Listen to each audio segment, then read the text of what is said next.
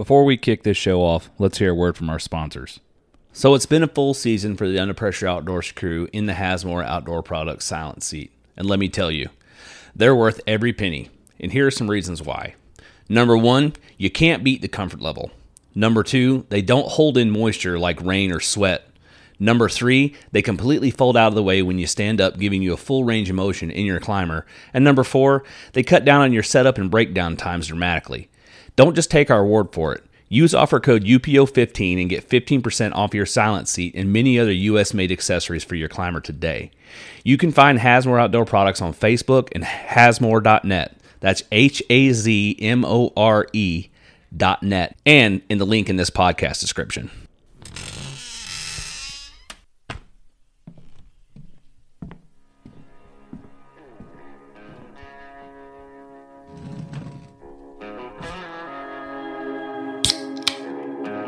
I'm your host, Will Krebs, and this is the Under Pressure Outdoors Podcast.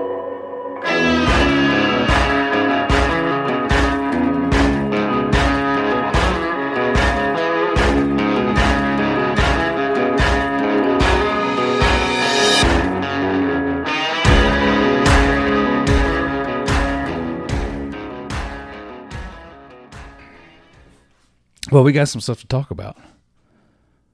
What are we talking about? Me shooting my first buck. Yeah.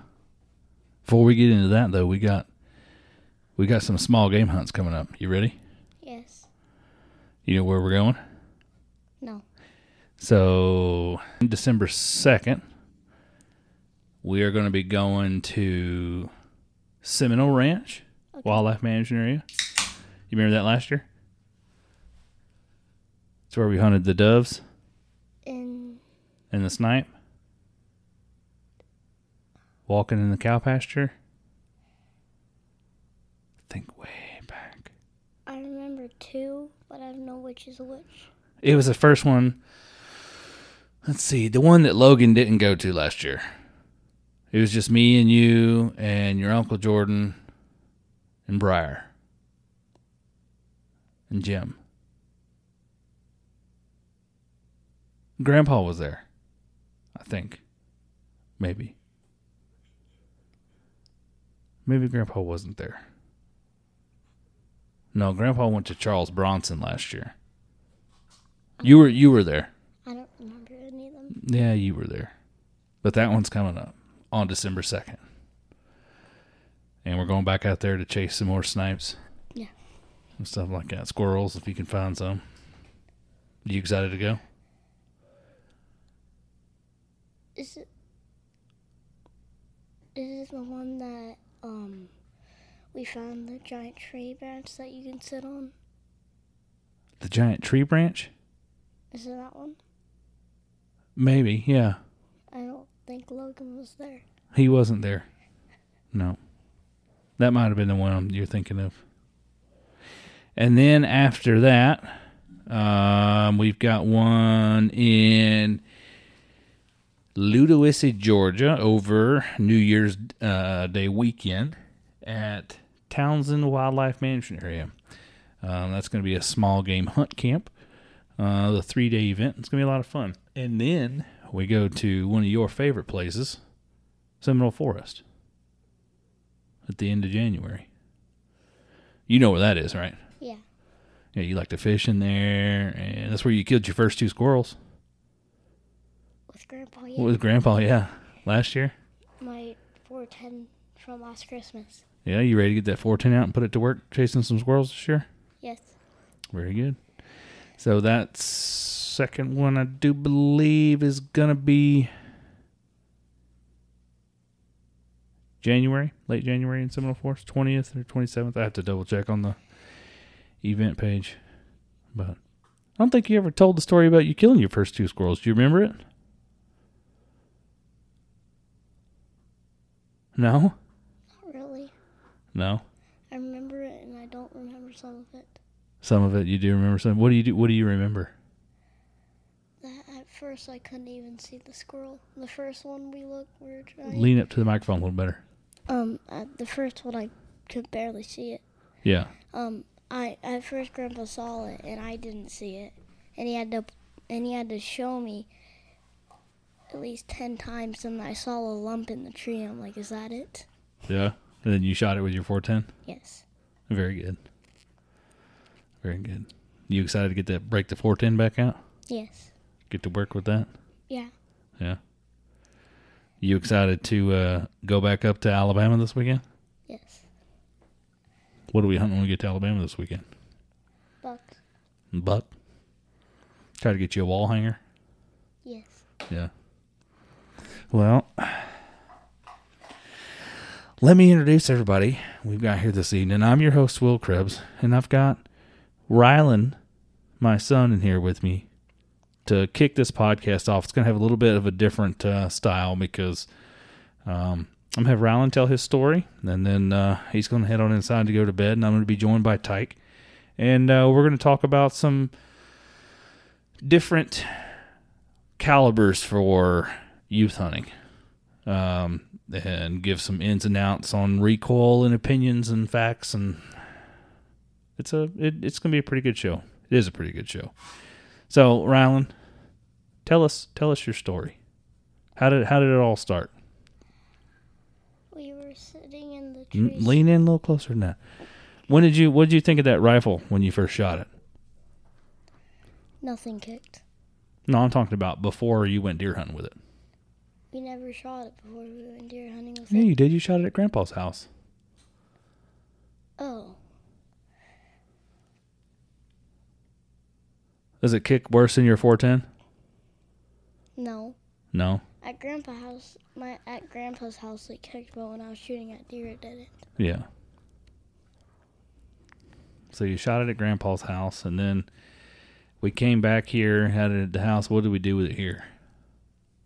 We cocked it without anything in it, and we were aiming and making sure what fits at a wiffle ball. That's right. Practicing your sight picture and your trigger squeeze. Yes. You think that helped you? Yes. So tell me, we got up there, let's see, Saturday morning. Remember Saturday morning? Yeah. We had to get the ground blind Yeah. because it was raining. We see any deer Saturday morning? Yes, but they were off into the bushes and we couldn't shoot out of the ground blind over there. I didn't see it. My uncle and my dad saw it. Yeah. Yeah. Well, so we sat there all morning in that ground blind in the rain, and we watched deer kind of move around in this thick stuff to our left a little bit, but nothing came out in the food plot. Yeah. Yeah. And then the rain quit, so we packed up the ground blind. Then what did we do?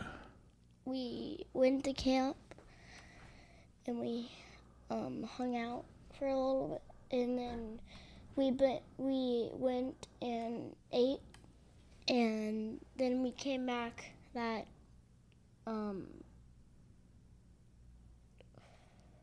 afternoon, and we were waiting for a while. I started to eat a granola bar, and then my dad started tapping me a bunch, and I looked over to the food plot, and there was a buck walking out onto the food plot from over in the corner of the food plot, and Did you know it was a buck before you shot it? No. No. No. You just saw a deer. Yeah. And when it came around the corner, we got the gun ready, and I was shaking really, really, really hard. And it took a while for me to try to shoot at it, and then I shot at it, and I dropped it into cracks. Very good. What were we waiting on? Why did we have to wait so long? Because the deer want to come out. He wasn't facing the right way. He was facing right towards us. So wait for him to turn broadside a little bit. Yeah. And you're right. You did. You squeezed the trigger and dropped him right where he stood. And the next morning, I shot a doe. Oh, he's going to get to that in a minute. You can't just throw the spoiler alert. Oh. And then we took it to the processor. Yes. And you got some hamburger meat and some cube steaks made out of that one. Yeah.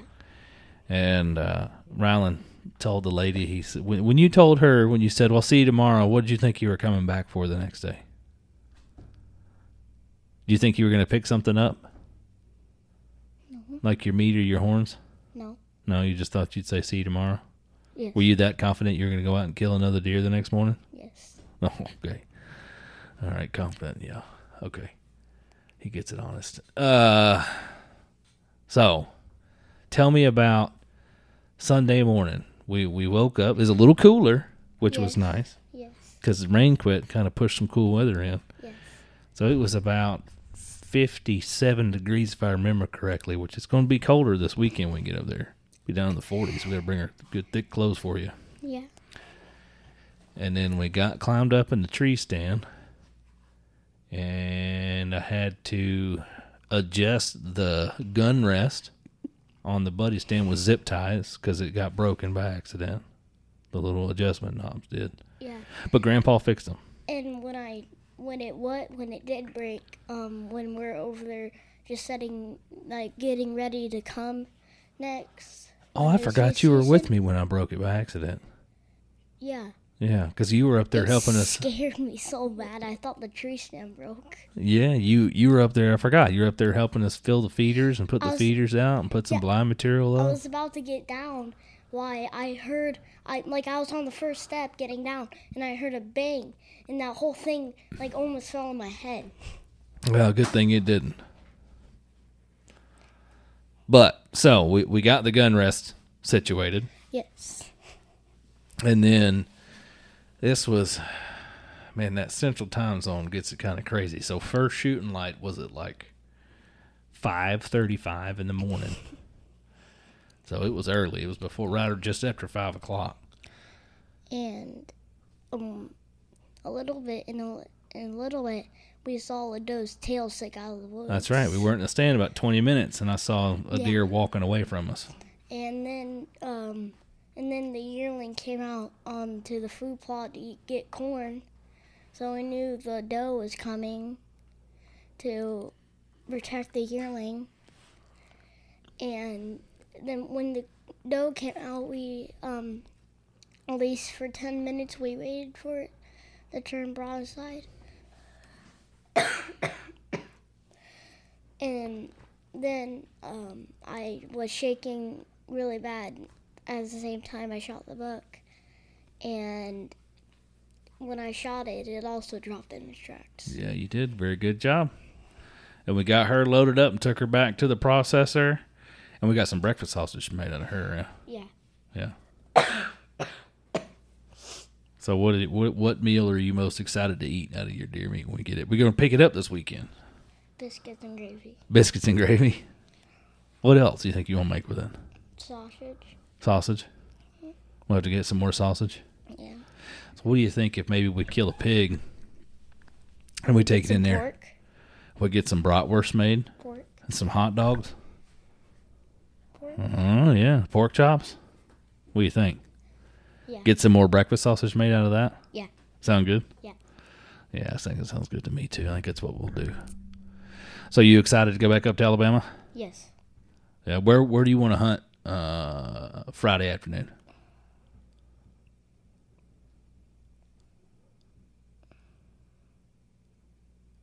Think long and hard about it.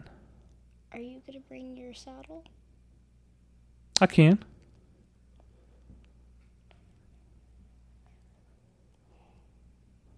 I think the first day we should go by camp again. Well, yeah. And then maybe that afternoon we go where I killed my buck. Talking to the microphone. And then after we go to the one near camp, we can go to the one where I killed my buck. And then the other days, I don't really know yet. You want to hunt near camp first? Yes. Yeah. And then go where your buck is, where you killed your buck. We can go hunt that single ladder, too, and I can sit behind you and a lock on her in my saddle. Which single ladder? The big, tall one with all the pigs.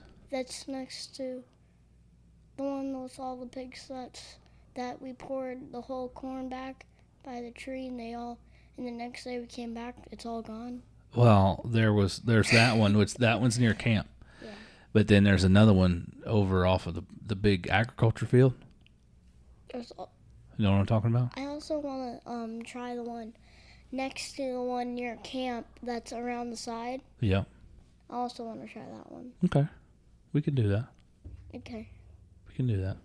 There's a bunch of watermelon pigs. There's a bunch of them that look like watermelons. There is. So there we actually have big, full-grown hogs. I'm not sure if it's a boar or a sow, but it's probably 150 pounds, and it's still got the watermelon stripes on it like it's a piglet. Yeah. Yeah, that's a watermelon pig. But that one, there's one fat enough. Grandpa showed me on camera today. Looks like it's fat enough to cut bacon off of. Can you show me that after the podcast? I'll show it to you right now. Look here. Stay right there. I'll hand it to your phone. Let's see here. Stay right there. Stay right there.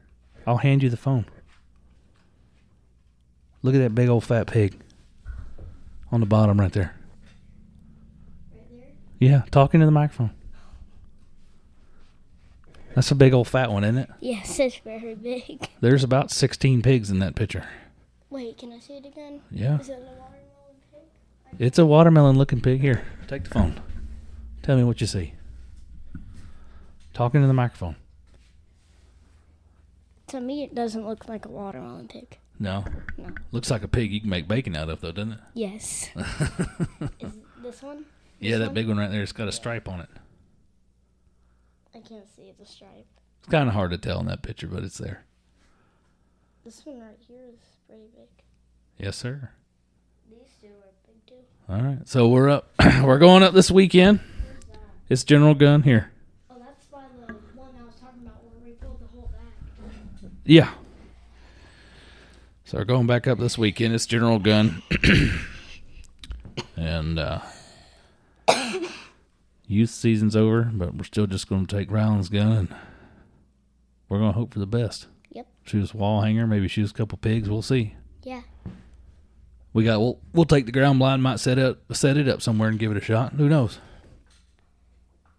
What do you think? I don't really like the ground blind. What? Why not? You can't shoot out of it that well. Yeah, you can. You should have it just fine. Not as well as the tree stand. But, well, we'll see. All right, man. Well, thank you. You're welcome. Anything else you want to tell them? No. No? Got your lucky hat on? Your lucky Under Pressure Outdoors hat? Yeah. Tell them they can buy a lucky hat just like yours. At Under Pressure Outdoor, uponation.co. All right. Well, Ryland, we'll catch you later. And let's go ahead and roll this on into me and Tyke talking about some different calibers to hunt for youth with. Ryland, you're about 4 foot, 4.5 feet tall, maybe 55 pounds, shooting a 6.8 SPC AR-15 and dropping deer in their tracks. 7 years old. And my dad made the gun. Yeah, buck slaying machine. All right.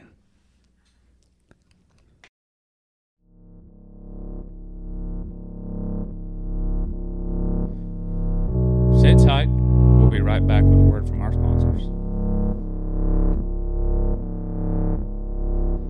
As we move through life, it's inevitable that we're going to find ourselves needing trusted advice from legal counsel. From business transactions to real estate, lawsuits to contract matters, we all need advice and assistance from time to time. Attorney Roman Hammis' multi-state law practice focuses on litigation, business law, and real estate.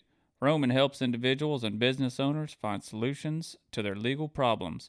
If push comes to shove, Roman is an experienced litigator with extensive trial experience and the ability to take it all the way.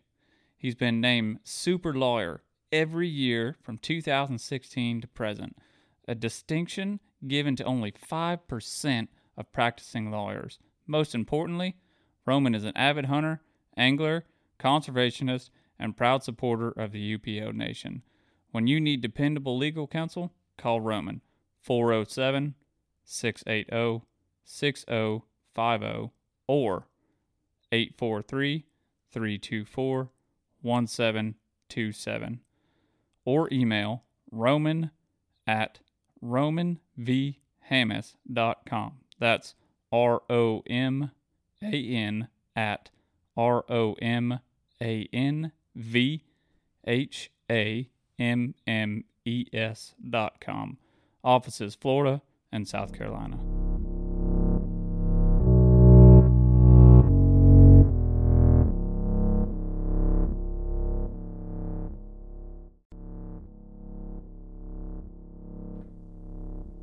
The Under Pressure Outdoors podcast is brought to you in part by Hang Free. With a mission to provide top quality products for the best possible price, Hang Free believes that the saddle hunting experience is worth more than money. They create both tried and true products as well as debut new items to the saddle hunting community, creating a community of saddle hunters that don't have to break the bank to participate in the hobby that they love. Do yourself a favor and join the Hang Free family this hunting season. They truly have everything you need. Don't forget to use offer code UPO10 at checkout for 10% off your order at hangfree.co. I guess this one's going to run a little different than normal because you're going to kind of get two intros into this because I will have gone back after we're done recording this, and I'll get Rylan to sit down with me and tell the story of his first two deer that he killed with the AR. And then we'll kind of re-intro everything because I'm not going to give a whole intro with him in here. He'll want to talk the entire time. So I'm just going to get right to letting him tell his story. But he's that was pretty exciting. That was easily to date the most exciting hunt I've had so far. Yeah, it's got to be. Watching him be able to kill a deer like that. And I know he's just chomping at the bit to get back up there again after Thanksgiving. I told him, I said he's got to lay off the does for a little bit. Try and hunt us a wall hanger buck. Yeah, that's got to be exciting. I always like taking other people out. It's part of, I think that's more fun for me now than actually hunting myself. Oh, I definitely enjoy taking other people, especially new people, to the sport, taking them out and getting them involved in hunting. But it's a whole nother dang ball game when you're talking about taking your kids out. Which, I've been taking Rylan with me for some time. Since he was about 3, I guess, is when he really started going with me at least 3 or 4 times and sitting in the stand for a while. 4 years old, he started going a lot more and sitting longer, so on and so forth. Every year got a little further down the road. Then last year, he was in it for, an entire 4 hours in the morning. And the same in the afternoon. And then this year, he was ready to, after shooting some squirrels with his 410, first thing he says, Dad, can I kill deer with this? I'm like, well, you can. We didn't try to shoot slugs out of it because I know that probably would have hurt quite a bit more than the 6.8 rifle that he did shoot, because it's got the 410 slug, man, they got a decent amount of recoil to them. Yeah, well, slugs, I think slugs in general, you better be ready for that. And I don't know if giving it to a kid is the best way to do that, because they probably wouldn't want to shoot ever again. Well, I know some, when I was younger, I knew kids that were my age. Of course, I was 11 when I killed my first deer. But I knew kids that were killed deer with 410 slugs. But back then as well, that was a single shot 410, but it was a full size 410. It wasn't near what the 410 he has, that tiny little, in all reality, it'd be a great little backpack gun because it folds down and it already has a small profile. Yeah. But that gun don't weigh nothing.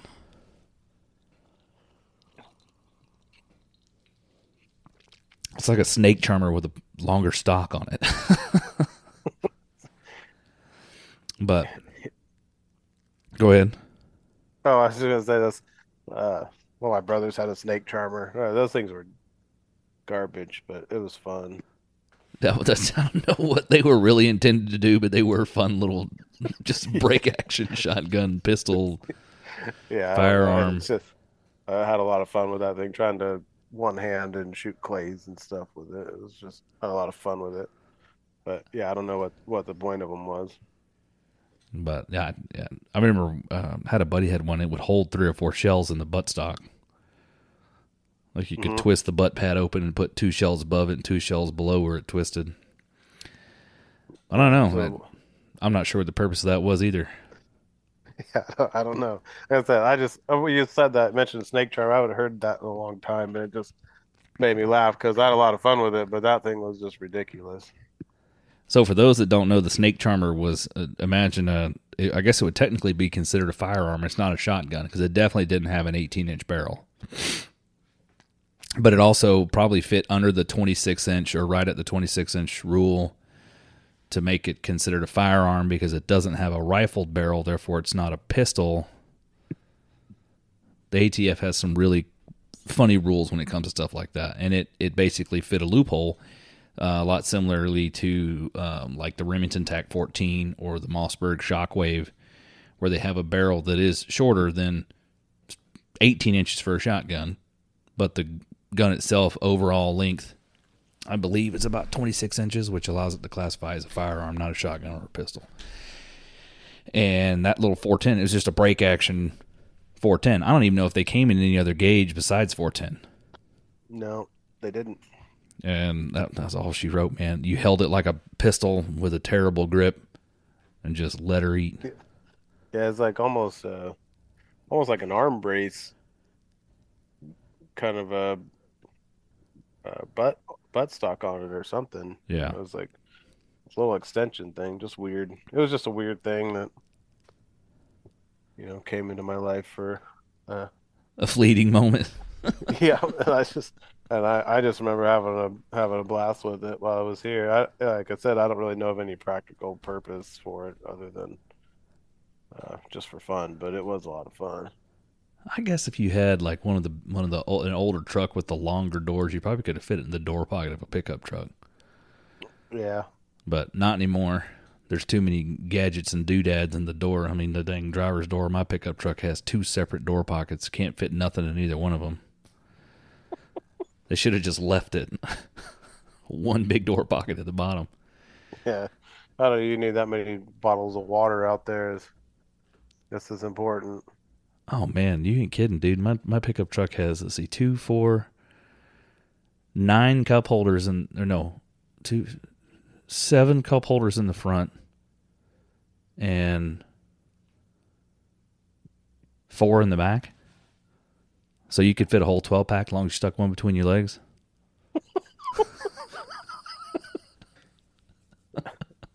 Yeah, most of those are just for water bottles in the door pockets and stuff. I don't know. My wife's car, you can fit like eight eight bottles of water in the door pockets, but you can't put anything hot or open in there. And so you carry around a lot of damn bottled water. Oh, but we've gathered here this evening because after Rylan shot that deer, I started getting questions from friends with kids about his age of what did Rylan shoot the deer with? What caliber was he using? Because Rylan, my son's 7 years old, he's lucky if he's 55 pounds. He's a little beanpole, but he has no problem shooting that rifle. And I think, man, everybody wants to know what they're shooting with. And I know back when I was a kid and when I started being able to carry a rifle that most would say is capable of killing deer to the woods, the first thing I got handed was a lever action 30-30. And I think a lot of kids, at least from generations past, that's what we started on. And I know the 30-30 has killed a lot of deer. And it still will. But there are better cartridges out there than the 30-30 for using for kids. And that 30-30 packs a wallop. At least it seemed like it did when I was a kid. I haven't shot one in a long time. Well, those are full wood stock lever guns. Yeah. True, they had a little bit of weight to them, and You could kind of, I guess, get away with it, but uh, there's so many better options out there. I don't see the point unless it's a nostalgic thing. If you've got the same rifle you shot one with, and you want your kid to shoot one. I don't think a 30-30 is a bad place to start by any means, but I don't know if it's the first thing I'd run down and buy right now if I didn't already have one. My dad, I was talking to him about that, and he was like, well, I still got that 30-30. You can just let him shoot that. I said, yeah, I bet it's about as sighted in as it was when you let me and Jordan try to shoot one with it. He's like, that gun's sighted in. I said, that gun was never sighted in. The first deer I ever shot at with it was about 40 yards, and I missed low. And I am not blaming the gun on that, but I will say that gun was shooting like a foot and a half to the right when my dad went to check to see if it was still on. All right, so every 30-30 is sighted in, according to somebody, and no 30-30 is sighted in according to everybody else that you ask about it. So I've never heard a 30-30 story about there wasn't an argument about whether that gun was sighted in or not. So that's a funny thing about that caliber, I guess. I don't know. I think every time I've heard a 30-30 story, it's like, oh, that thing don't shoot. My dad said, oh, hell yeah, it does. Exactly. I'll put it on paper, and it's 30 inches low. And it's like, that thing don't shoot. It's like, yeah, I don't. It's maybe it's a first gun. It's a first gun issue, maybe, or something. Not a 30-30 issue. It's just a funny thing, though. It seems common. It could very. I mean, who knows? But it also had the classic. In 1990s era, I've got iron sights and a scope, so I need these scope rings that are 4 inches high so I can see beneath them to still see my iron sights. The old shoot through. The old shoot through rings, baby. Oh yeah, I saw my I had a 6.5 by 55 Swedish military rifle that we put rings on, and I had those shoot throughs on it, and yeah, those were pretty cool. Yeah. I never used them, so I don't know. Those things just went away, but nobody ever really talked about them. They didn't get a funeral. I guess it was just a blip on the map. It doesn't make sense having that much sight over bore.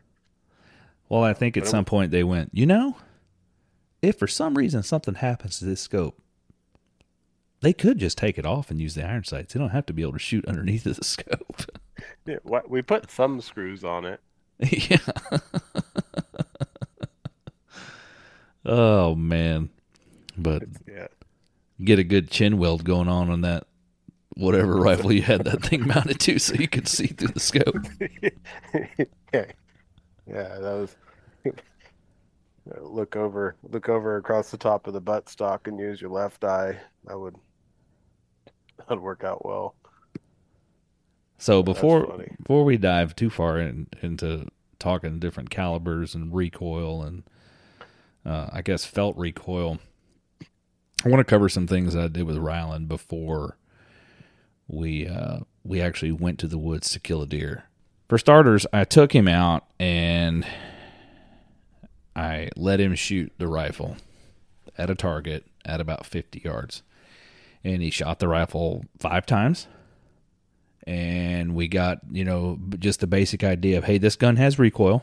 This is what it's going to feel like. We practice as much accuracy as you can, because once a little kid like that takes some recoil, it's going to be harder to get them to want to focus on staying on target. And then we shelved it. I'm not going to push into some hard accuracy stuff with a little kid. Not with live rounds. Instead, we did that and then took the gun home. We sat in the backyard and used a small, like golf ball size wiffle ball at about 20 to 30 yards, and let him practice sight picture, keeping the crosshairs on the wiffle ball as he's squeezing the trigger, and just do that over and over and over and over again. And then move the wiffle ball, hand him the gun, zoom the scope in and say, okay, find the wiffle ball, put it in the crosshairs, squeeze the trigger. That way we're working on target acquisition, because that is a big thing that most people don't think about when it comes to kids and shooting a rifle, is that I think we take for granted as an experienced hunter how much we've learned in target acquisition, being able to look at a target, go, it's there, pull the gun to your face, and then your target's in your scope. And I know from watching my younger brother shoot, watching Jordan shoot when he was younger, we both still hunted with my dad, he would have a hard time sometimes finding deer in the scope, and I'm sure I did too. But you can help eliminate that by practicing that target acquisition, having different targets, whether you set up a soda can here, the wiffle ball there, and then you tell them, all right, aim at the soda can, squeeze the trigger. We went through a lot of repetitions of that. And then when we got into the tree stand, I didn't zoom the scope in. I think I might have had it on 4 or 5. And the feeder where he shot, the buck he shot was standing next to the feeder at about 80 yards. So definitely could have shot it on 9 power zoom, but definitely doesn't need 9 power zoom. I don't need him to spot the hair on a gnat's ass at 80 yards. What I need him to do is be able to understand crosshair goes on the shoulder of the deer. I can see the whole deer. This is where it's supposed to be. Squeeze the trigger. And he did that. And that deer dropped like a just graveyard dead before it hit the ground. Yeah, But that's I think those are all really good drills to especially for kids, you know. Especially the target acquisition one. I still have a problem with that sometimes, you know, especially when you don't really have a lot of stuff in the background behind the target. Is kind of can be hard because you don't have any reference point to be able to come back and find it. If you're shooting and all you can see is a field of, you know, dry grass, and you got an animal standing in the middle, and you pull that thing up and all you can see is a field of dry grass, it's really disorienting to try and be able to find that target. You don't really know which way to go. And so, yeah, I know it's some of that stuff too. You know, sometimes you have to start on low power and get the animal in the scope, and then zoom it in if you are dealing with a shot that long. Dry fire, we know that works. You know, it's your brain doesn't recognize the difference between live fire and dry fire, so it's a rep is a rep when it comes down to that stuff. Things like laser aids are pretty good if you have them floating around, because that can tell you if you're doing it right or wrong, because wrong dry fire is a wrong rep. So that's something I definitely need to invest into. Yeah, that's helping practice at the house, better accuracy going forward, and then use that for my daughter when she's ready to when she's old enough to start, you know, coming to field and toting a rifle. Yeah, I like the laser trainers. They are really a good tool, because they can show you if you're pulling a shot or something. Even the Mantis, that Mantis X thing can give you a lot of critical feedback and stuff for how your trigger control is, and they're pretty reasonable. You don't need the laser system, but they'll give you feedback as far as how you're manipulating the sights and stuff when you pull the trigger. So but something like that, so you know you're getting good reps, right? It's invaluable, and it's cheap. And a Mantis a couple $100, but that's a lot of ammunition. You know, that's not too many rounds of ammunition. Well, let's think about it. If I'm going to buy the Ryland was shooting a 6.8 SPC, which is designed for the AR-15 platform, and a box of the rounds he's hunting with runs about $31. So if it was $200, you're going to get maybe 6 boxes of ammo, maybe a little more, maybe 7. Yeah, well, and you get infinite reps out of a Mantis, right? or even a laser trainer. So the ROI is not that much, and some of the Mantis has versions that you can put on handguns and ARs, and then really anything. They make adapters to be able to mount it, so you can really put it on anything. Uh, it's I have one. I love it. I use it all the time. It's great, and uh, yeah, I don't know. I got one for my dad for uh, his birthday, and we have a lot of fun doing the competition, so you can get a higher score on it and stuff like that. So what is Mantis? Um, it's it's just a really, like, I guess, sensitive. It's a I don't really know how to explain it. It's a sensor that you mount on a rail, and then when you pull the trigger in dry fire or live fire, they make versions for live fire. But when you pull the trigger, it tracks how much it moves throughout the trigger pull, and it gives you feedback and tells you, oh, you're pulling the trigger to the right or left, or you have too much trigger finger, too little. Um, and it kind of coaches you on how to fix the problems too, which is really nice. And ultimately it'll give you a score of how well you pull the trigger, and so my dad and I kind of go back and forth to see who can get the highest score. But it's just a really is a very good shooting aid, and it makes a big difference in accuracy and all of that. Very good. I have to look into some of those, something like that. I know I've seen like the laser trainers that I mean, you could shoot targets in the house, pull out and dry fire with targets. Specifically dry firing with a handgun with different targets in the house. I'm sure they're far more expensive, but I don't know. When it comes to, they literally pay for themselves. Every time you pull the trigger, it's paying for itself. That you're not firing live ammunition, and you can do it in the comfort of your own home instead of having to go to the range. That's one thing. Unless you're fortunate enough to have a range in your backyard. I am not. I am not either.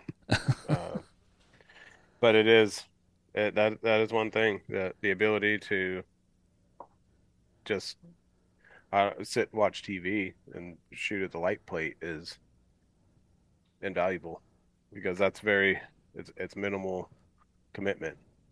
I don't have to get up, get everything ready, drive to the range, half hour there, half hour back.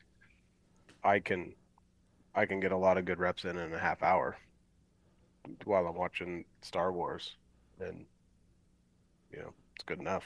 You ever strap it on the old Kentucky rifle and watch Jeremiah Johnson just shoot with him on the TV?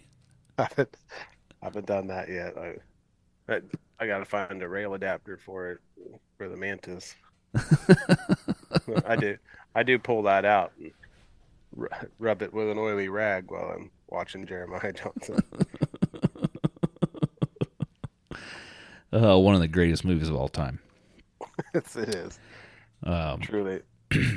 But so when we dive into calibers, first thing I want to talk about is what was common when I was a kid for a kid to shoot. And earlier we mentioned 243 or 30-30, which I think was pretty common to have kids start out with whitetail deer with a 30-30. Mm-hmm. And let's see, I hunted with everything from I hunted with a 30-30. I hunted with a SKS and 7.62 by 3.9, which there's next to no recoil off of that. I'm sure it was probably equally as accurate as that 30-30 because it had one of the scopes mounted on top of the dust cover. Yeah. A real sturdy spot to mount one of those. This is all, I mean, I look back at some of the guns that I hunted with as a kid. I'm like, my dad bought everything from Cheaper Than Dirt, didn't he?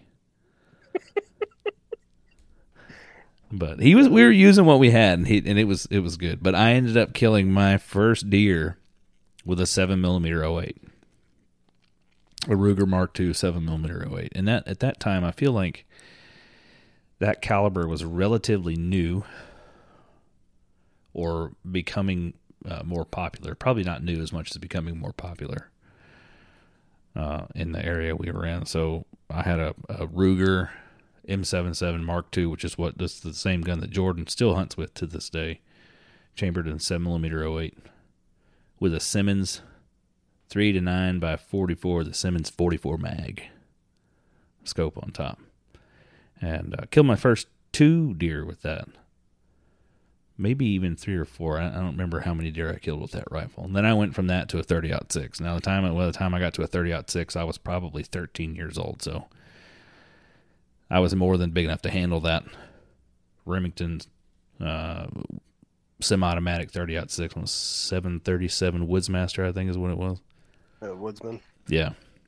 Yeah, those were popular too. Those old semi-auto magazine fed Remingtons. I know a lot of people who started with those. Over here, you can't hunt deer till you're 12, so our journey starts a little later. My first deer I shot with a 270. It was 700 Remington.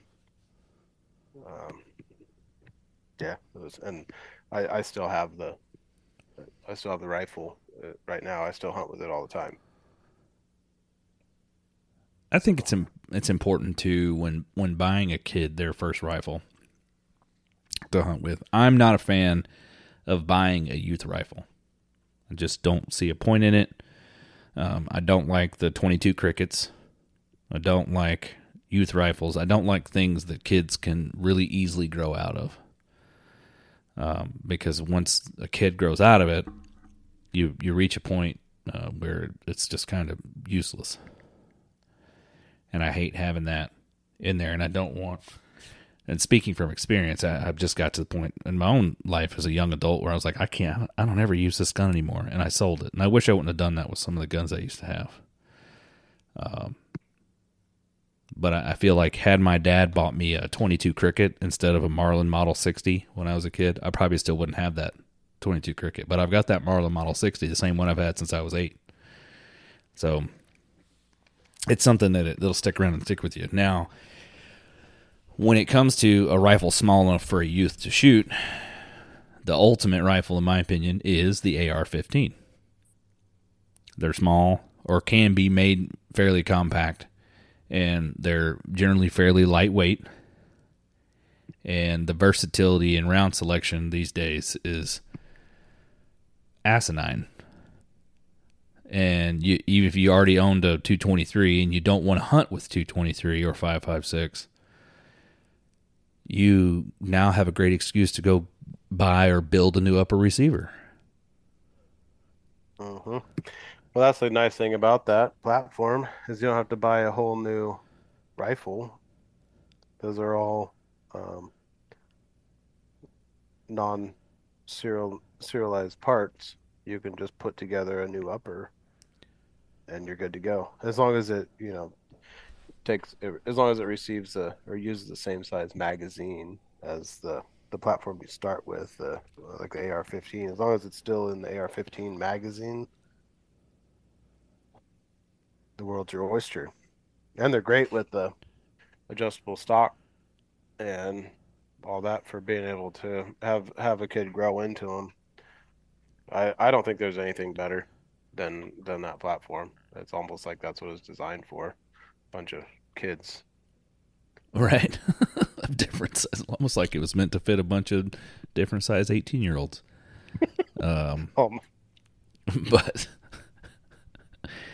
what's crazy about it now is such a wide selection of ammunition. And you can definitely kill a deer with the 223. Plenty of people have killed deer with 223s. But you need to keep in mind, I'm pretty sure across the board, all 50 states, it is illegal to hunt with full metal jacket ammunition. And 5.56 green tip is full metal jacket ammunition. You can't hunt with that. It's not a hunting round. So you need to look into something. Winchester makes a deer season XP in 62 or 64 grain. Several companies out there make soft nose, like expanding bullets. I mean, you could even go and shoot Hornady Critical Defense. It's designed to rapidly expand. You're probably not going to get an exit wound but you're going to have a lot. It's going to dump all of its energy right in the body cavity, and your deer's probably not going to go far if it goes at all. But you got to understand that if that deer runs, you're not likely to have blood, and that's going to make a tough track. So that's something to think about. But on the same hand, you can go to an arguably almost equally popular cartridge in the 300 Blackout, and that sucker in a 110 grain supersonic bullet kill deer all day long, 100 150 yards.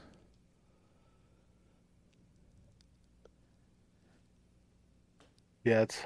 I don't know if I'm sure you've noticed that it always just seemed to me when you go and you start talking to the hunting public, a lot of people kind of tend towards over choosing a cartridge that's just kind of overkill for what they're going for, for shooting whitetail or blacktail or mule deer. It's I don't know how many people just oh yeah, you need a 7 mag or better for that, and you really don't need that much to be able to bring down some game like that. Because if you are trying to go for some black bear or elk or something, maybe step up to that. But I've seen blacktail and mule deer killed all day long with the 243. That's a 308 cartridge with a 243 bullet put in it. So those things will go. It's basically a it's a six millimeter variant. It's a 6mm 308. Yeah, it's a fast 308 that it's what 308 should have been. Let's see. 243 is 6 millimeter, and 308 is almost. Is it almost 7? No, it's bigger than 7. What do you mean? 7 millimeter. I don't remember the conversion offhand to get from 7mm is 284. Okay, so it's a little. It's about 7.5, I think, is pretty close. I think 7.5 was like. You know what it is? It's 7.62 millimeters. It is. Oh, that's pretty close. Yeah. Yeah, I bet that's what it is. I don't know why. But that's 308 though. See, I'm pretty sure the 7.5 is like a right on 300. Yeah. But that, and when you're talking about stepping up to something like a 243, so we talk about the AR-15, we're talking about a lot more of a recoil-sensitive kid, a kid who's going to be 6, 7, 8 years old, scrawny, maybe kind of a bit gun-shy, something that's not going to put a hurting on him. That's not what I would want my kid to continue to hunt with from here on out, would be that 6.8 he killed those deer with, because we didn't get an exit wound either. And that's probably the round we were shooting, and we'll change that up a bit as season goes, or after season, and then go from there. But you've got on top of the 300 Blackout, another advantage you can have is stepping into rounds like the 350 Legend, that's a straight wall cartridge. And that's going to open up other states here this side of the Mississippi to you, where, like Ohio, where you have to shoot a straight wall cartridge round. 357 or 350 Legend is a legal hunting cartridge there. That fits into the AR-15 platform. Now you can load that sucker up with a 16-inch or longer barrel, whatever that performs best in, and go to the woods. Kids can shoot it. The recoil's fairly light because, again, it's it's got more powder than a 5.56. It's going to have a little more of a kick. So does the 6.8, but not the AR-15 itself absorbs a lot of that recoil in the auto loading process. So that and a lot of comps are easy to put on, to change out and put onto the AR platform, and they make a big difference. Comps are a big deal too. So even if you are wanting to go out and shoot a 6.8 and it's too much, you can still throw if you throw a pretty good comp on there, it can compensate quite a bit for recoil. I don't know that people actually really believe how much of a difference a good comp makes when you have it tuned and it's working how it should. They make a huge difference for as far as felt recoil. Oh, they work exceptionally well. I had a what's that one I used to have on my 5.56 before I bought my suppressor? I want to say it was called the FNA comp, and it looked like a pineapple grenade, but it had little Allen screws you could screw out to change, adjust gas ports. And that gun had almost zero muzzle climb. The recoil was straight back, what was left of it. Very clean shooting, but god dang was it loud. That's a trade-off. Yeah. They are loud. They're loud. If you can shoot a suppressor, that's ideal. Right. Because that will reduce recoil. I guess it does, right? It does. It reduces felt recoil, and it adds a little weight. So that also in and of itself reduces felt recoil. Yeah, and then dropping the sound down too. Out here, it's the suppressors aren't really an option, so you may as well go big or go home. And yeah, those comps make a big difference. It really is astounding to shoot something with a comp and one without one makes a huge difference. I know I was at the range one time with the old man, and we had a 284 Remington out there. Oof. and a guy came out with a 7 mag, and he had a comp on it, and that's a little bit larger case, more powder, more velocity, same caliber bullet, so same diameter bullet, same projectile size. We're shooting less powder with more felt recoil than he was, and all he had was a comp on there. And so that was kind of an eye opener for me to be able to shoot something like that side by side, and I kind of swear by him now. It's a cheap way to be able to reduce felt recoil on something you may already own. Well, there's a reason they have that giant triangle muzzle brake on the end of a 50 BMG rifle. That's exactly what it's doing. Is it's blowing the hot gases backwards so that it pulls the rifle forward, reducing felt recoil, which is essentially what a compensator is doing. Yep, that's all it is. That's all any of it's doing. Some of them are designed to reduce muzzle climb. So the ones on like the AR-15 or the M4s, those old birdcage style, they just shoot everything up, so the muzzle doesn't want to climb. It's pushing the muzzle down. But those don't have any recoil to speak of anyway. But so we talked the 6.8 SPC, which is what I'm shooting. That takes a different magazine.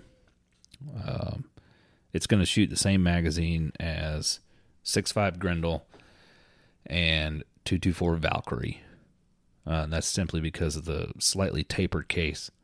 And it only holds 25 rounds per, unless you're really fancy and buy the LWRC magazines, then they'll hold 30.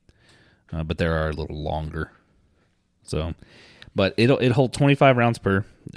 You can get them in 5 and 10 round magazines depending on what your state allows you to hunt with. Where we're at in hunting in Alabama, they don't care. Georgia doesn't care, but Florida wants to limit us to 5 rounds. So if we want to hunt with it here, we got to put a 5 round magazine in it. I'm sure California doesn't like you using more than 5 rounds either. Yeah, it's 5 rounds. Yeah. But they don't like more than 5 rounds, period. Yeah, they don't even like 5 rounds.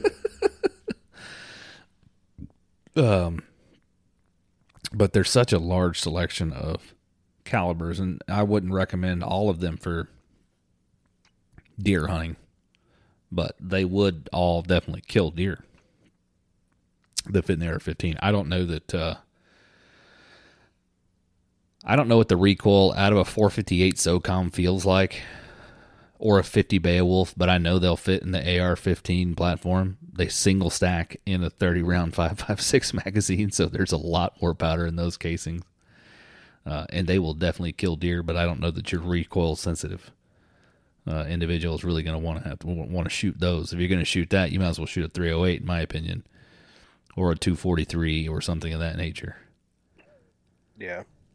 And there is scientific data to show you can look up numbers on felt recoil from any given caliber and decide. It's like, although looking at the numbers on felt recoil to me is a lot like looking at the decimal rating when buying a suppressor. You look at one and it says this one's 135 decibels and this one reduces it down to 132.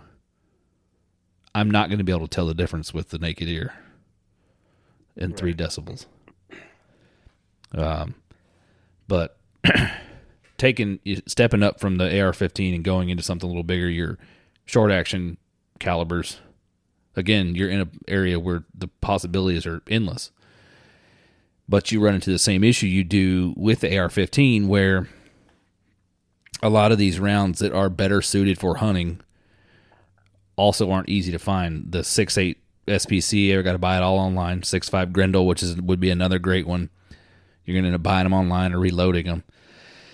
350 Legend is pretty popular. 300 Blackout is You can find it usually at big sporting goods stores like Bass Pro Shops or Cabela's, or you guys got Maynard's out there, Menards, or that's a Midwestern thing, I think. Yeah, we don't have those. Yeah, you can pick up that stuff places like that. Max Prairie Wing, Academy Sports, places like that. Sportsman's Warehouse. They're all going to have 300 Blackout, but they're still not going to probably have 6.8 SPC or 6.5 Grendel. They'll also probably have 350 Legend, which I guess has become pretty popular because it is a straight wall and it opens up opportunities in places like Ohio that only allow you to shoot straight wall cartridges. So you're not having to shoot something like a 444 Marlin or a 4570. You can shoot a lower recoiling round that's still getting you 250 yards out of a bolt action gun or an AR-15. So, but then you go into, like I said, the short actions. You've got 243, you've got 308, you got the one that everybody loves to hate, the 6.5 Creedmoor. Yeah. Which the 6.5 Creedmoor, man, is, I don't care what you say, it's a great round. I love that. I shoot it, and I've killed quite a few deer with it. You got the 260 Remington, the one that everybody loves to forget. Yeah. That's been around since the 80s, and it's the same damn cartridge. That one's easy to forget because it only gained popularity with the target shooting community. Yeah. It's the same, basically the same. Ballistically, it's pretty close to the 6.5 Creedmoor, but it was, it predated it by, I guess the Creedmoor has been around quite a while. It just wasn't a thing until fairly recently. But the 260 has been around a long time, and nobody really seemed to ever talk about it, unless you were in, target communities or, stuff like that. But it's out there. You can't really find ammo for it anymore because people shoot 6.5 Creedmoor. Right. And then, it goes along the same. 260 Remington's the same, about almost identical to the 6.5 Creedmoor. I think you get a little bit more case velocity in this, or case capacity in the 6.5 Creedmoor if you're reloading. But the same could be said for the 6mm Creedmoor, which is, wait for it, a 243. And we talked about this the other night with the 6.8 Western. When you jump into long action calibers, where the 6.8 caliber or the 6.8 Western is, wait for it, it's a 270. Yeah, it's a 270 short. Yeah, 270 right. Short mag. That's right. Yeah, but still, it's I don't know, it's everything. It's funny to see all those calibers and stuff come back. Or not calibers, but see those chamberings kind of come back full circle, and then we're back when everybody jumped on that 6.5 bandwagon there. When I was 12 years old out hunting, I had a 6.5 by 55 Swedish Mauser from 1934, and that thing would shoot lights out. They shoot really well. So the Swedes figured out the 6.5 a long time ago, and we're back to it again. So 100 years later, here we are. And that's almost about the same. The 6.5 by 55. That's got a little bit more case capacity, but not a whole lot. Not a whole lot. It's about yeah, it is. It's basically a 308 with Yeah. a 264 bullet. But I don't know. You're right. You look at some of the older, the 7mm Mauser, 8mm Mauser, and then you jumping into some of your odd ones. A lot of your Nosler rounds mimic a lot of the old Mauser chamberings. Mm-hmm. So, but they come back with a little bit more case capacity. They didn't reinvent the whole wheel and make a brand new cartridge. They found a way to fit a little bit more powder in there to give it a new name and make it, 200 feet per second faster. Yeah, it's a lot like those Ackley improved cartridges where they're blowing the shoulder out and they get maybe a few more grains of case capacity, and then they get a few more feet per second. It's nothing really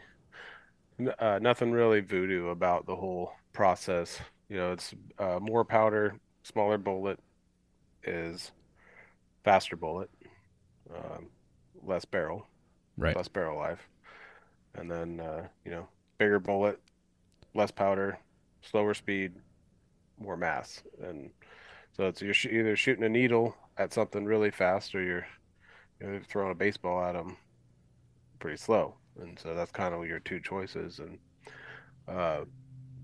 that's always been the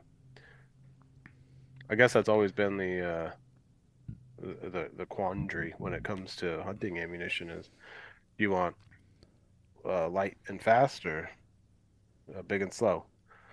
Some stuff like a 338 Lapua, you kind of get big and fast, but you don't really need to hunt deer with that. And so, and then a 223 is a little bit too small and too fast. And so, somewhere I think a lot of the ballisticians and stuff, you're kind of landing a lot on the 284 or the 264 caliber bullets are going to be the most accurate, and they're large enough to be effective on most medium-sized North American game.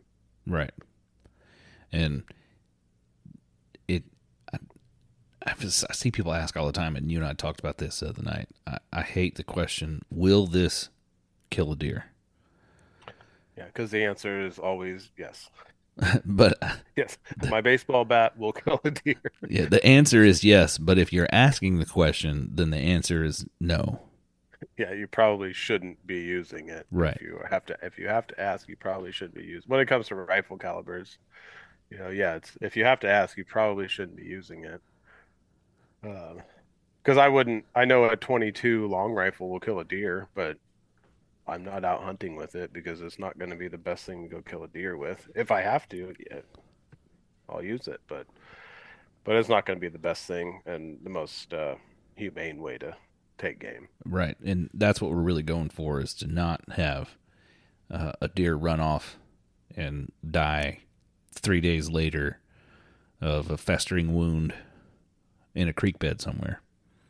We want dead deer within minutes or a minute of being shot. There's a part of me that likes to. I don't mind blood trailing when I've got a good blood trail, because I know, that's a good hit. The deer just had a little bit of get up and go in him, and he got out of dodge after I shot. But when you get down there and you're following, specks of blood the size of your pinky nail, and they're 10, 15, 20, 30 feet apart, that sucks. There's no fun in that. Because there's a pretty good chance you didn't do enough damage to really put it down quick. It's going to die. There's no doubt about that. It really doesn't matter where you shoot a deer with what you shoot it with. Chances are it's going to die. You hit a deer in the gut with a 22, it's going to die. It's going to take it quite a while to die, but it's going to die. And we don't want to induce suffering. We want to induce a quick, clean kill, recover the game, and harvest the meat. Right. And that's tough when it comes to meeting the not wanting your 7-year-old kid shooting a 300 Ultra Mag because it's gonna, cause a lot of damage. It can. The terminal ballistics of a 7 or 300 Ultra Mag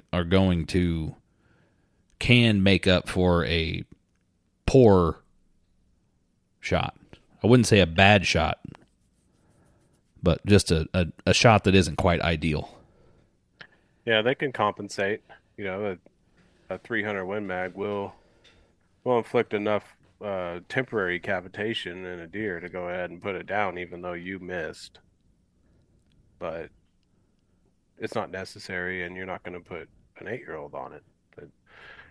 It just doesn't make sense. So what do you think would be what would be your minimum chambering? My minimum chambering, ideally for a kid, I would say would probably be 300 blackout in an AR-15. You can do it with a 223 and some 64, 69 grain soft points, but if we're talking 0 to 100 yards, I mean, if I'm shooting a 223 and letting a kid shoot it, I want that shot inside of 50 yards with a 223. But 300 blackout, you're getting a little better terminal performance out of that. I'll give him 100 yards, 150 yards with a 300 blackout. But also at 150 yards, because that bullet pretty much has the same trajectory as a 30-30, but it's a more accurate, more conical shaped bullet, not that flat lead nose that you have to have in a tube-fed magazine. So you're going to get a lot of bullet drop at 150 yards. I want to say like 8 inches or so. So you got to account for stuff like that. But you can get away with sighting a little high or sighting on at 100. You're going to be a little high at 50. But you could definitely put a kid on it with a 300 blackout and 115, 110 grain supersonic bullet and put deer down all day, 100, 150 yards. Yeah, that I agree. I think you could, if you step down to a 223, and then just, especially if you had real young or real recoil sensitive, somebody who's not really comfortable, and so you're going to be sitting with them, and let the bigger animals kind of go, kind of pick something on the smaller side, and that's in an ideal spot, ideal shot. But yeah, it's kind of, yeah, it could be done, I guess is what I'm saying, but it's not going to be the best ideal thing. So right. I would say before I let my son go off and sit in a tree stand by himself, picking his own shots completely on his own, he's going to have to be shooting a short action cartridge. Something like a 308 or a 243, something with a little more punch behind it. Yeah. Because those can help make up for not so perfect shot placement.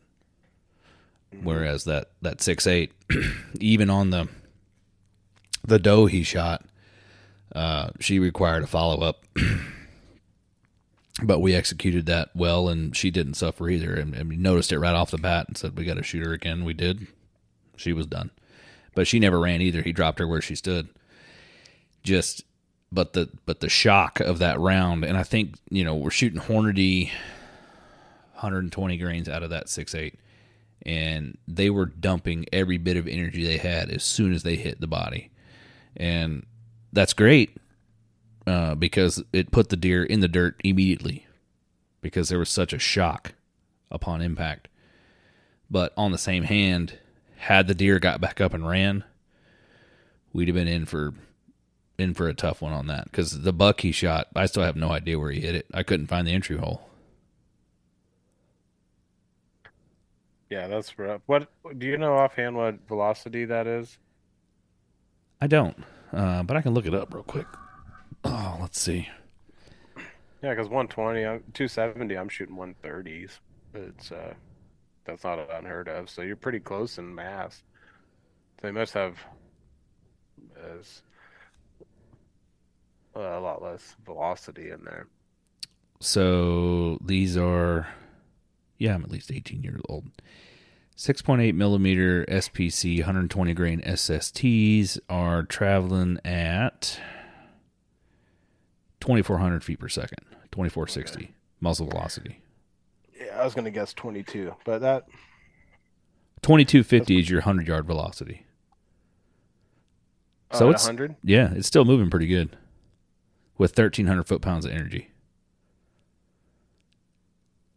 Yeah, that's pretty good.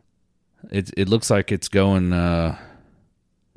It says it's still supersonic out to 500 yards, 1,500 feet per second at 500 yards. Yeah, that's pretty. Those the 6.8's a .277 caliber. So I know we kind of went over 6.5 and 6 and 7. The 6.8 is a 270. It's a 277, and have a high ballistic coefficient bullet. Also, they maintain a lot of velocity and they buck the wind pretty well. It's a nice, spear style bullet, and so it doesn't shock me that it maintains its velocity, but it's still starting a lot slower than a 270 Winchester is. But it's also packing a lot less recoil. Yeah. I mean, it's a great, in my opinion, looking at that. For me to hunt with that gun, I would feel comfortable out to 200, 250 yards with it. I'm not letting a kid take that shot. Taking that 250-yard shot requires someone who can calm the nerves, remember to squeeze the trigger, keep the right sight picture the whole time. I mean, you got to be able to eliminate all the variables on your end of the shot. And when you got a little kid over there, he's sitting there in the tree stand. Dad, I'm shaking. I'm like, take a deep breath. Calm down. Oh. Yeah, And, he'll get them worked out though. He'll get those jitters worked out of there, and I still get the jitters. I was shaking with him, just the excitement. But it's not that, and I have to say, if I ever lose that in hunting, when the moment comes down to I'm going to take this shot, if the jitters ever stop getting me, then I don't know that I'd keep doing it. There's the rush to it. But I've learned as an adult who's been hunting for quite some time, I completely understand how to and control everything. Yeah, bottle it up for a couple seconds. And then pee your pants after you squeeze the trigger. Yeah, Dan still can't bottle it, so he still likes to miss his first deer every year. Oh, and we all miss, man. You're going to miss at one point. You're going to make a bad shot. It's not so much a if as much as it is a win. Yeah. I let the jitters get the best of me just a couple years ago, and I made a bad shot. I misjudged the way the deer was quartering, made a bad shot, and just kind of skimmed the front shoulder. Got a little hair and a little bit of meat, and then when I got down there to the hit site and I looked at it, I was like, yeah, I know exactly what I did. That deer is going to be just fine. But it happens. I mean, especially if you're hunting with a bow. And that's something you got to think about too. People ask, well, will this kill a deer? Well, yeah, dude. People kill deer with 30-pound longbows with stone-napped points on cedar arrows. Of course it'll kill a deer. But the guy that's doing that is also killing a deer at 10 yards. Mm-hmm. And he's good at it. So. Right. Put a lot of practice into it. Yeah, it's not a 8 or 10-year-old kid. Not most of the time. I guess it is possible if they have the time and all of that, but I'm sure there's kids that have done it. Yeah. I'm sure there's kids that have napped their own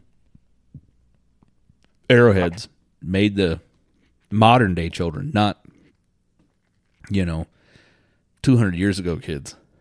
But I think that also comes down to what their parents are into. Because Had a guy tell me today, he's like, yeah, your boy's lucky. He's got a dad who understands all this and is into that. He's like, my kid's just shooting a 20 gauge with buckshot in it. I was like, yeah, I mean, if I wasn't into firearms to the degree that I am and enjoying the nuances of it, he probably would have been shooting at it with a 410 or a 20 gauge too.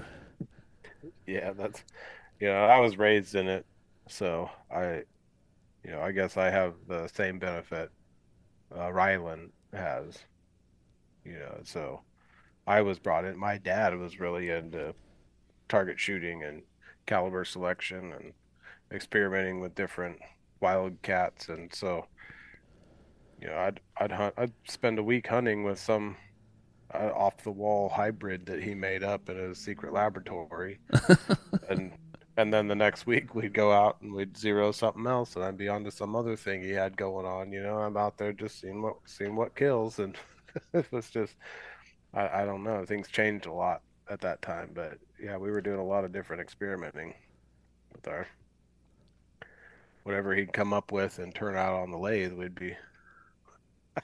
I'd take it hunting. He was doing stuff. He'd take reloading dies and he'd chuck them in the lathe and he'd turn out the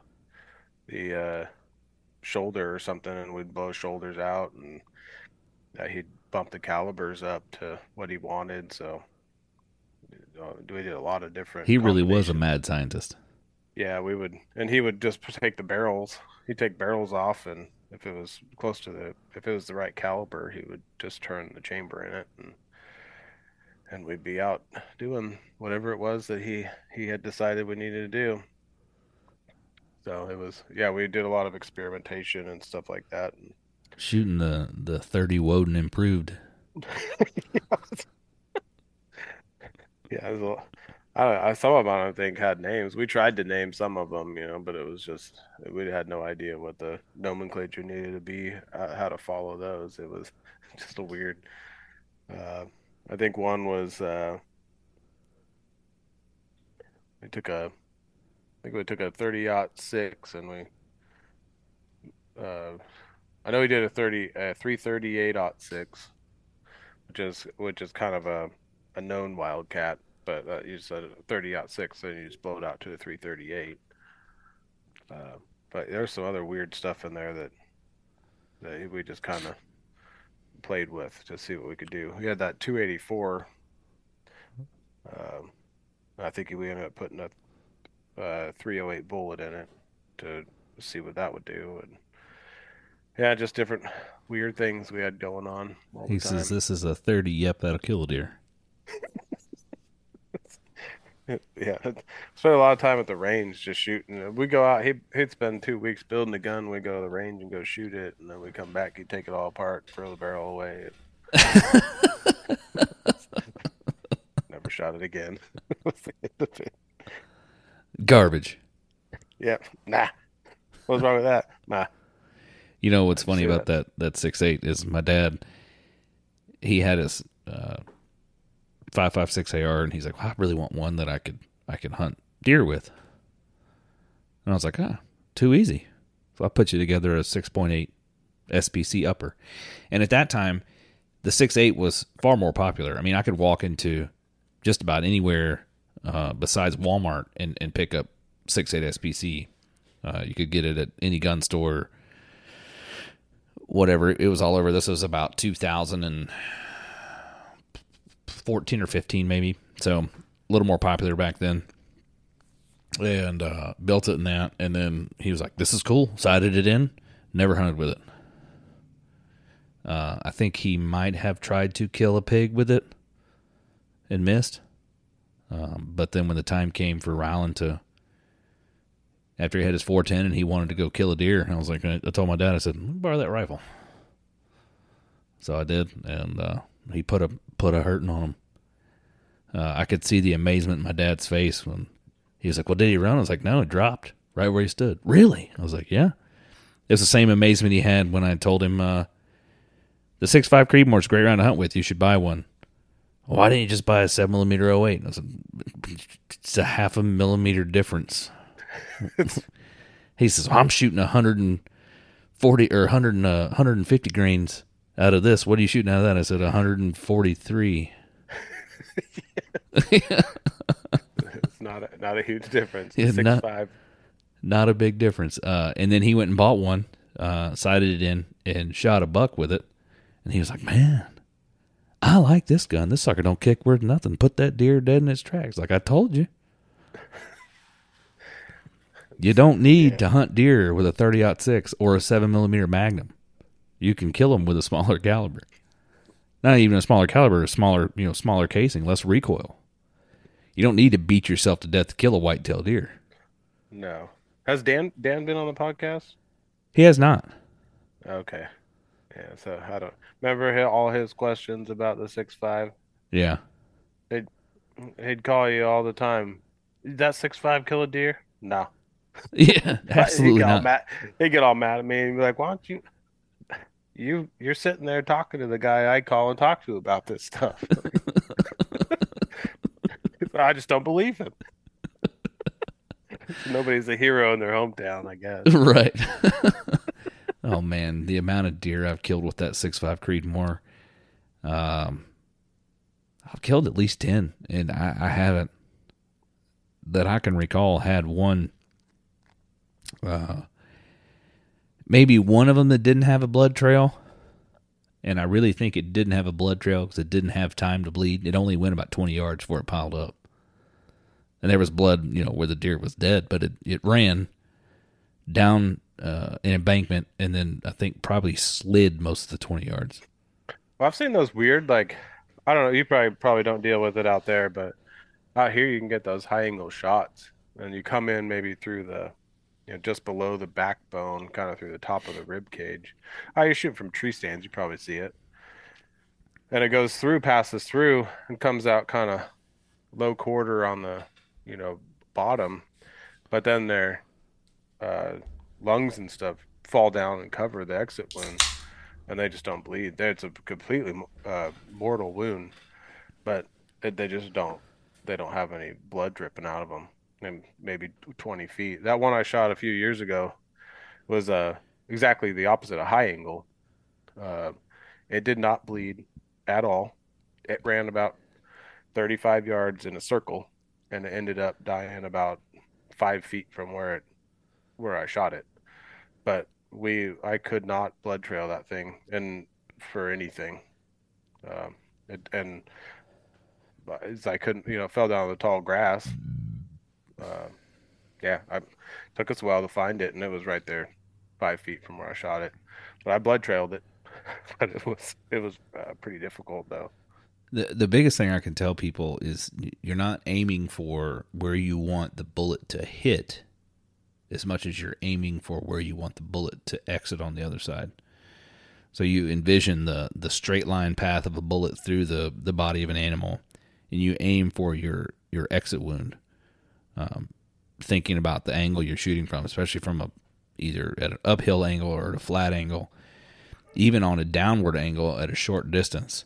You need to be aiming for where you want the bullet to come out of, because if you're shooting at a steep angle, like an elevated tree stand at a deer at 5 yards, you need to aim towards the top of the back and the spine so that your bullet is passing through the entire body cavity and out the bottom side near the leg, near the far side leg. Because if you're aiming for directly behind the shoulder where you would if it was a flat shot, you're barely going to get any bullet in the body cavity if you do at all. I mean, there's a chance you could hit a rib, crack a rib, rides the rib, and never enters the chest cavity, even on a high-powered rifle.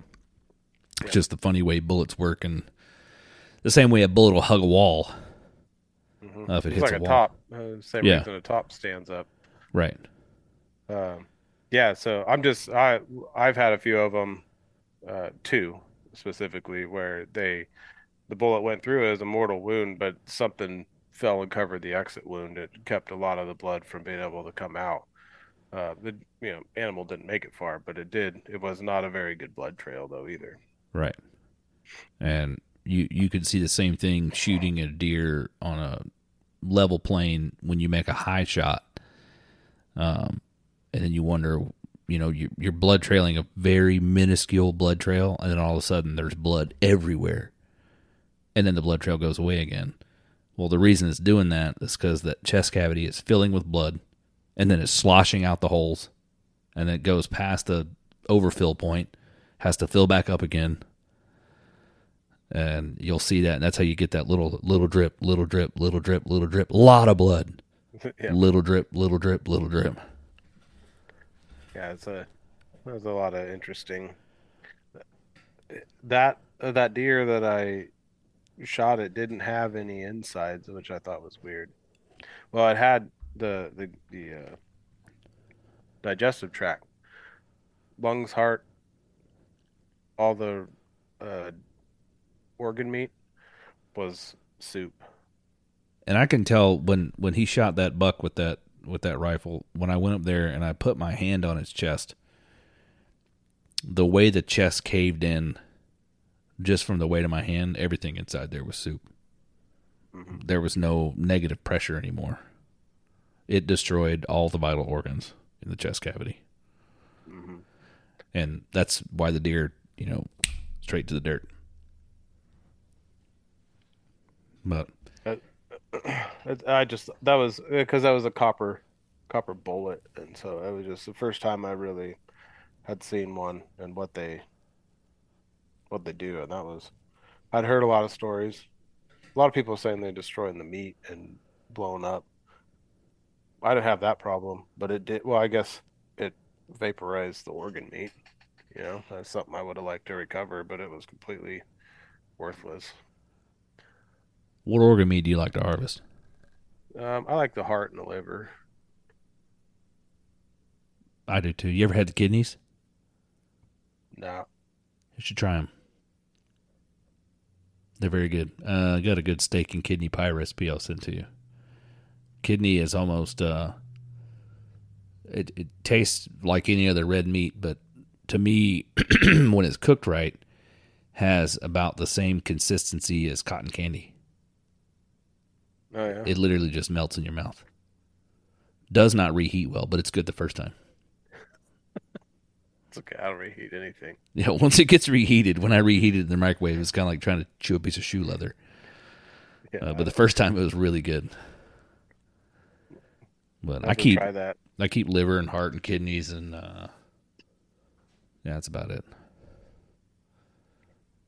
But Yeah, I usually will eat the liver and the heart almost straight away. I don't save them. I don't freeze them. I just usually it's kind of the first thing. If I can recover it, it's kind of my celebratory meal. what do you do with the liver? How do you prepare I that? just chop it up and fry it. Liver and onions? Same with the heart, I assume. Yep, salt and pepper. Soak it in buttermilk. Try that. Soak it in buttermilk. I'll try that. Then, use some fresh buttermilk, egg wash, buttermilk, breading. Deep fry it. Or pan fry it in bacon grease. Yeah. I've heard Jim talk about using buttermilk a lot. That's I tried it on squirrel. It works pretty good. Yeah. Buttermilk is buttermilk, well, in all reality, buttermilk will take the gamey taste out of anything, but it's the salt in the buttermilk that removes that game taste. Yeah, Because you can really, you can do it with any salt brine. We'll do that. But buttermilk is my favorite one. Because if you really had something like merganser that tastes like fish, you can soak merganser in buttermilk until the buttermilk stops turning pink. You just cycle your buttermilk out once it turns pink until it quits turning pink, and you cook it, and it just tastes like red meat. There is no fish taste anymore. It soaks all that gamey taste out of it. Merganser. Yes. That's all right. We always had a joke about merganser stew, just making a pot of it. But now buttermilk, it's kind of a mild brine, and so I'll use it on stuff that don't need, like wild turkeys and stuff. I use a full on, salt water brine. But some stuff like the squirrels and some other red meat, they don't need a full on, brine bath for 24, 36 hours. The buttermilk does just fine, and it makes a huge difference. Well, Tyke, anything else you want to add to this? We'll keep this one pretty short. Yeah, I can't really think of anything. I think we kind of covered the bases. I do want to say, like, it's better to get out and get hunting, um, no matter what you got.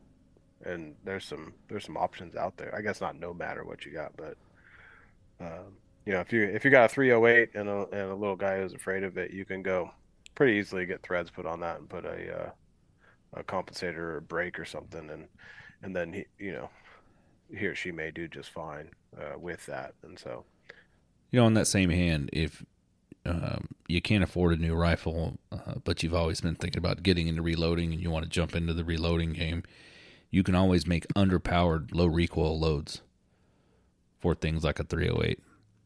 They're going to have less recoil to them. And sight the rifle in with that. Let little man shoot that, or little girl, whoever's going out to hunt. Yep, that's a good thing too.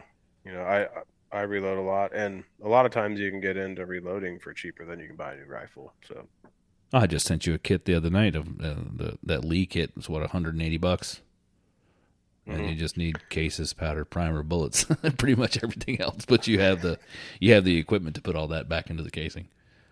Brass, powder, primers, bullets. That stuff's not overly expensive either. I think you can get into reloading for probably under $400 and be doing pretty good. But a lot of it is an entry fee. And once you've paid the entry fee of getting the reloading equipment, then you're just restocking supplies. But you can also save brass and reuse brass and stuff like that. So cut a little bit of cost there. Oh yeah. And really, once you have fired a case, once you fired brass in the rifle, if you keep it with the rifle, you don't have to do a full case resize, do a neck resize and trim it. And you're going to get more case capacity and more accuracy because you don't have to fire form the case anymore. So it actually ends up being more accurate if you are reshooting brass that you've already, once fired, that you've shot through that rifle. It's important to get kids out there, but when you're taking them out there and you want them, if all you have is the 270 or the 30-06, you got to understand that kids are easily impressionable. And if hunting becomes a physically painful experience, they're not going to want to go anymore. And it's not so much felt recoil that I would be most concerned with as far as pain goes, as much as inability to shoulder a stock on a 270 and a kid gets scope bit. I mean, that can literally leave you with a scar for the rest of your life. A physical scar. Mm-hmm. And no matter what you think, you cannot get your hand up there to help with recoil. You can't. And I was foolish enough to think that with a 12 gauge, that I'd be able to get, hold some of that recoil off of him. And I didn't. And he got bit with the humpback of the shotgun, shooting at some moorhens, and learned that lesson quick.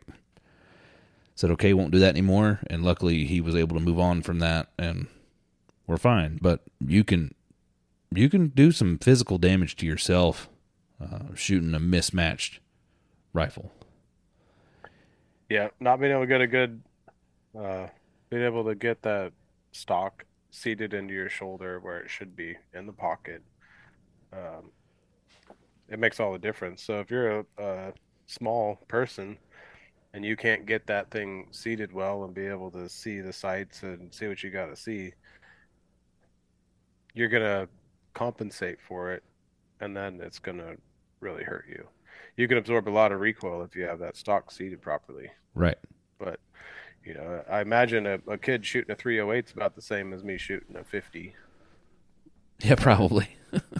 Little kid. I know I fit the stock and I can get it put into my shoulder where it needs to be, and I'm able to absorb that a lot better than, if you were ill-fitted.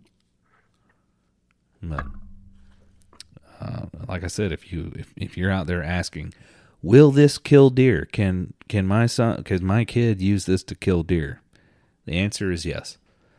But if you're going so low that you feel so low in caliber that you feel you need to jump on social media and ask a literal crowd fund worth of idiots whether it's going to kill a deer, then no, you probably shouldn't be letting your kid shoot deer with that. It's probably too low. Yeah. If you're not sure.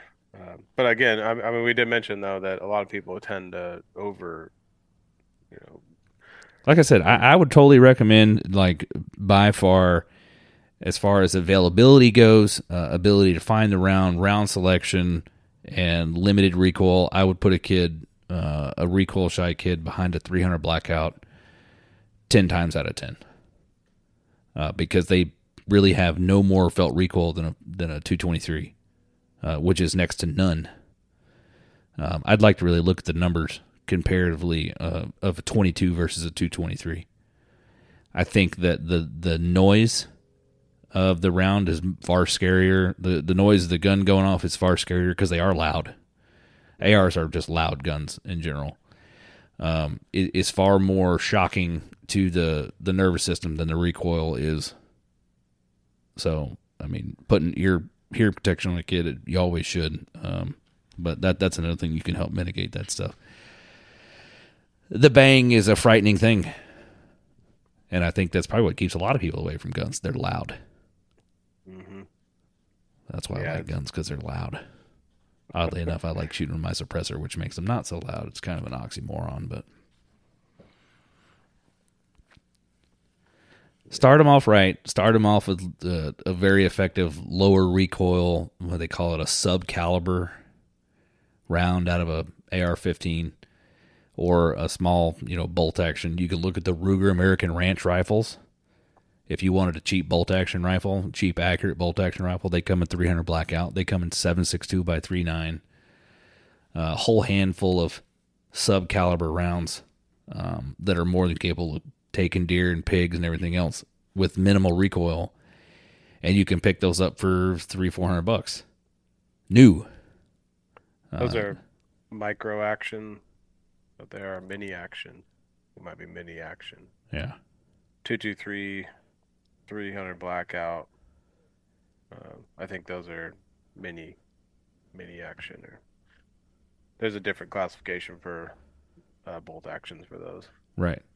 They have long action, short action, and then the mini or micro action, whatever that one is. Yeah. But like I said, those rifles can be had for fairly cheap. And then, don't overthink it when it comes to optics. Man, if your sight, if the area you're hunting is 50 yards, that's all you've got to shoot. Slap a red dot on that sucker and eliminate so many variables by doing that, and let a kid take a deer with a red dot. You're eliminating having to get the right eye relief and all the other crap going on there. The easier you can make it, the better it is. Yeah. And if you're on a budget, you can get red dots for cheap that would do just fine for that. Right. So they're out there. Even in an Amazon red dot, you're good to get something. I would skimp on a red dot ways before I would skimp on some sort of a zoom optic. Well, you can pick up the Vortex Diamondback line for a couple $100, and you can even pick up some of the Ruger American rifles with a Vortex scope already on it for an extra $150. Mm-hmm. So, and there's also there's a used market for optics as well out there on Facebook Marketplace, and I can't even think of the name of the Gun Trader and stuff like that. And Temu or whatever. Yeah. Oh, Temu. I don't know that I would do that. No. That goes back to my dad. I got this Leupold off Wish. I said, that's not a Leupold. It looks like a Leupold. I said, I know that, but it ain't a Leupold. That's a Louis-pold. Yeah. Dad, that just says... That says Leopold on it, all right? There's no U in there. Yeah, I'm pretty sure it is. All right. You sure I'm pretty sure that's a B at the end there, not a D. Shit. But again, that brings up a valid point. When you're looking at things and they sound too good to be true, there's a good chance that they are too good to be true. You're like, oh, a Leupold Mark V for $600 on the used market? Like, yeah, at that point, I'd be like, okay, can you send me a picture of the serial number on the bottom of the scope? Yeah. And then call Leupold and say, hey, this is the serial number I have. Is that a Mark V? And they'll go, we don't have that serial number registered in the system. Yeah. You're like, so it's not a Mark V. No, it probably It's a isn't leprechaun. Bronze ring. Yeah.